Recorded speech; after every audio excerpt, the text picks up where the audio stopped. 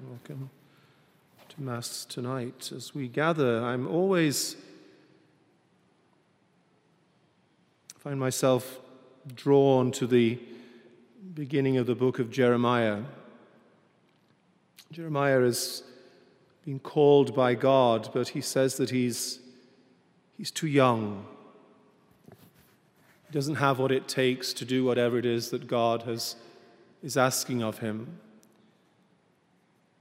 And God says, before I formed you in the womb, I knew you. Before you came to birth, I consecrated you. And God goes on to say that, don't say you're too young. Don't say you're ill-equipped, because I will put my word in you. And that word will guide you, strengthen you, help you, assist you to do whatever it is that I ask of you. But it's that beautiful image that God has chosen us even before we were born. Today in the United States is a day of prayer. Still for the anniversary in 1973 of the Supreme Court decision of Roe versus Wade, but it reminds us of the need still, even though Roe has been overturned, for that protection and that dignity and that sanctity of life. We are those voices today that say that this person is a child of God. The church had never entered over the years into the debate as to when life actually begins, unlike so many others. The church had said simply and profoundly, from the moment of conception, there is the potential for life, and that life must be protected at all costs. So not debating whether it's a human at this point and not at another, whether it's cells or whatever it may be, from that first moment when God has made creation possible again, that first moment of conception, there is the potential for life. And we know today that in this very disposable society in which we live, that even life itself is treated as a commodity. It's inconvenient.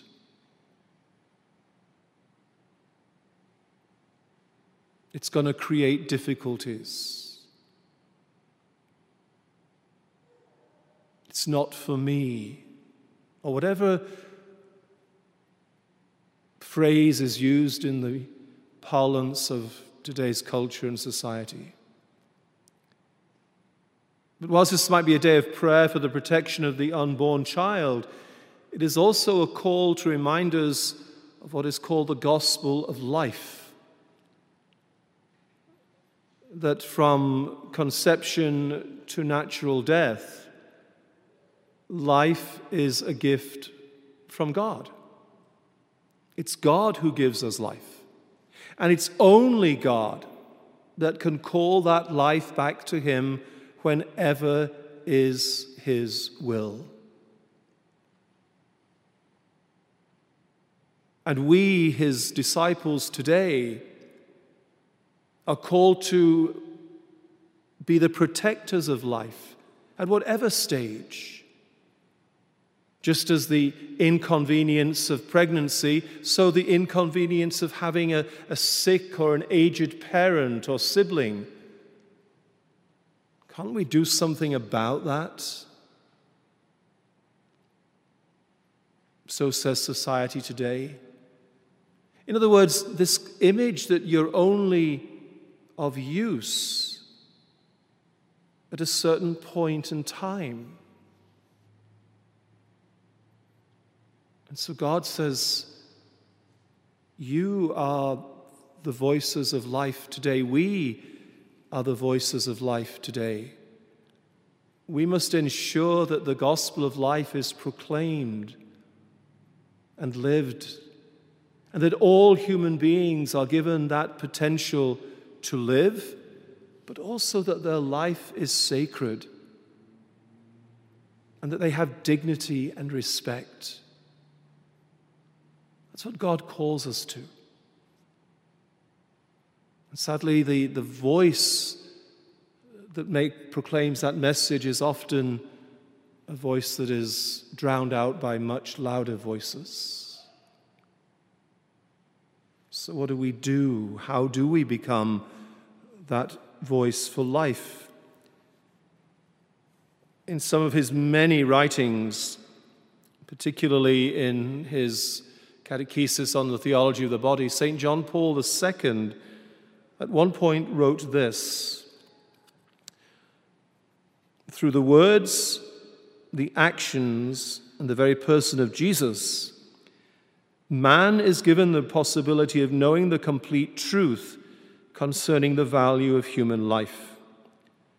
From this source, he receives in particular the capacity to accomplish this truth perfectly, that is, to accept and fulfill completely the responsibility of loving and serving, of defending and promoting human life.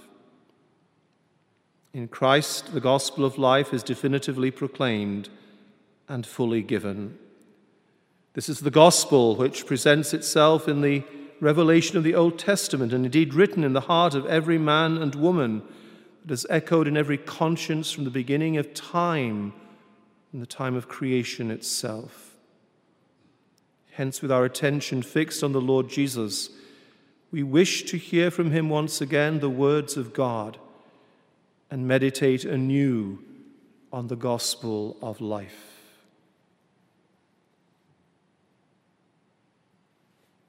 I sometimes wonder why it is so difficult to see Christ in our sisters and brothers. I'll only recognize Christ if he looks like me, if he talks like me, if he comes from the same socioeconomic background as me. But if he's in any way different to that, then I refuse to recognize him. I don't see him in that person, whoever they may be. Let us pray that we never lose sight of the call to be proclaimers of the gospel of life. Let us never lose sight of the call to announce the dignity of every human person, to work tirelessly for the protection of the unborn, and for the preservation of life at every stage. Because until we do that, we fail to recognize that every life is gift from God.